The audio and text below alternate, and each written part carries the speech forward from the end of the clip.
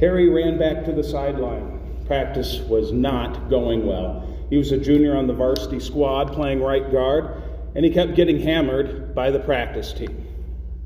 After the last play, where he ended up on his back immediately, Coach Daniels pulled him out. By the coach's aloof demeanor, he knew that he'd messed up. Well, maybe they'll send me to play with the Pop Warner kids, he thought. But then assistant coach Michelson turned to him.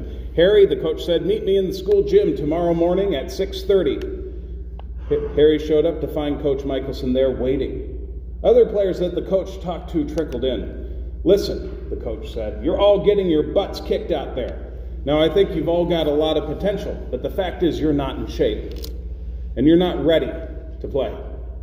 I want you all to meet me here every Monday, Wednesday, and Friday to train. We need to not only get you stronger, but better conditioned. Maybe by next fall you'll be ready. But before we do this, I need to know if you're committed. If you're not, there's no point in being here. There are no guarantees either. But it's either train and maybe have a chance at playing, or don't train and have zero chance. Some players were enthusiastic. Harry could only nod. Okay, we'll start off with a 10-minute run. Harry sighed internally and followed the coach and the others outside. Whispers began to percolate about the Michelson squad. Why are they getting special treatment?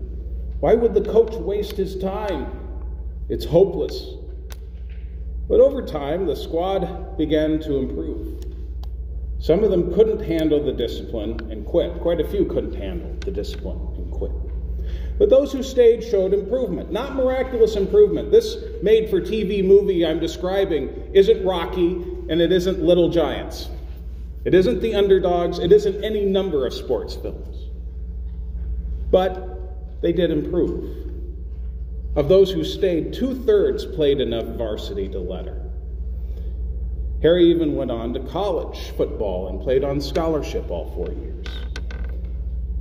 Those who whispered about the Michelson squad didn't understand one thing. It wasn't the best players that got special treatment. It was the worst players. The worst players, those who had no shot at playing otherwise, that got it. Perhaps that's a lesson Jesus wants us to take from his parable today. The fig tree of the parable is clearly a lousy tree. It's probably about 6 years old at this point, which means that it should have had edible fruit on it for about 3 years at this point. The owner keeps finding nothing. He's fed up, and understandably so. Why not plant something more fruitful? At least he could get some firewood out of the bad tree. And the gardener proposes some extraordinary measures. Digging around trees was common enough, and it's still done today in the Middle East with olive trees to retain humidity. Putting manure around the tree, however, was unusual. The gardener will stop at nothing to save the tree, to help it fulfill its purpose, to bear fruit.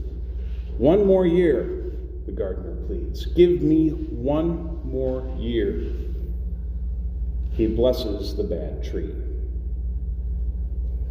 The parable comes in the context of Jesus addressing the perennial question, why do bad things happen? And its corollary question, do people who suffer deserve it? Jesus offers no clear answer for the first question. The origins of suffering are shrouded in mystery. Or to put it another way, as God put it to Job, the answer to that question is above our pay grade. After all, where were we when God laid the foundations of the world?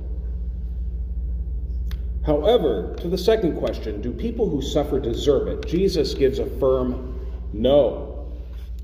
Just because someone suffers doesn't mean that they were worse than anyone else. But Jesus does take that opportunity to give us a warning. Unless you repent, Jesus says, you will all die just as they did. The urgency is palpable. Turn around. Turn back to God. Turn back now. Change your hearts and your minds and turn to the one who is the source of our life and salvation. The Christ who gives his all to make us the people we were meant to be. Christ stops at nothing to make us fruitful people. All the blessings we enjoy, our homes, our lovely community, food, water, clothing, spouse, children, our financial resources, our health, this beautiful building, the good weather we've enjoyed lately, perhaps all of them are like so much manure piled on us to help us grow, to help us thrive, to help us fulfill our purpose and bear fruit. Maybe we receive all the blessings we do, not because we're such good people, but because otherwise we would be so poor. Are we any better off than the people of Jerusalem that Jesus wept over? Are we any better than the people in Texas who suffer from the aftermath of those storms? Are we any better than people who are homeless or addicted or lousy parents or convicted felons? Of course not. One of the root messages in the gospel is that no one is superior to anyone else. Rather, all have sinned and fallen short of the glory of God, as Paul tells us. And all need to turn around back to God time and time again. And time again, Jesus makes our turning around possible. Jesus feeds us with himself, with word and sacrament. Jesus gives us the nourishment we need to grow into the people that we were meant to be. Jesus gives us the nourishment we need to grow into the people we were meant to be. The people God created us to be. People who radiate life, healing, and wholeness. A shalom people. Remember today that Christ has saved you and me, not for our own sake, but for his sake, and for the sake of the world.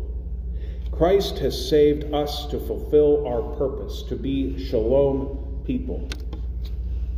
Not better or worse than anyone else, just people of God who grow into the people God made us to be.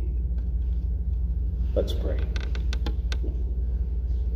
Lord Christ, help us to hold our blessings lightly, knowing that they are given to us, not because we deserve them, but because they can help us grow into being your people. Turn us around from our destructive ways and turn us back toward your way of life. Amen.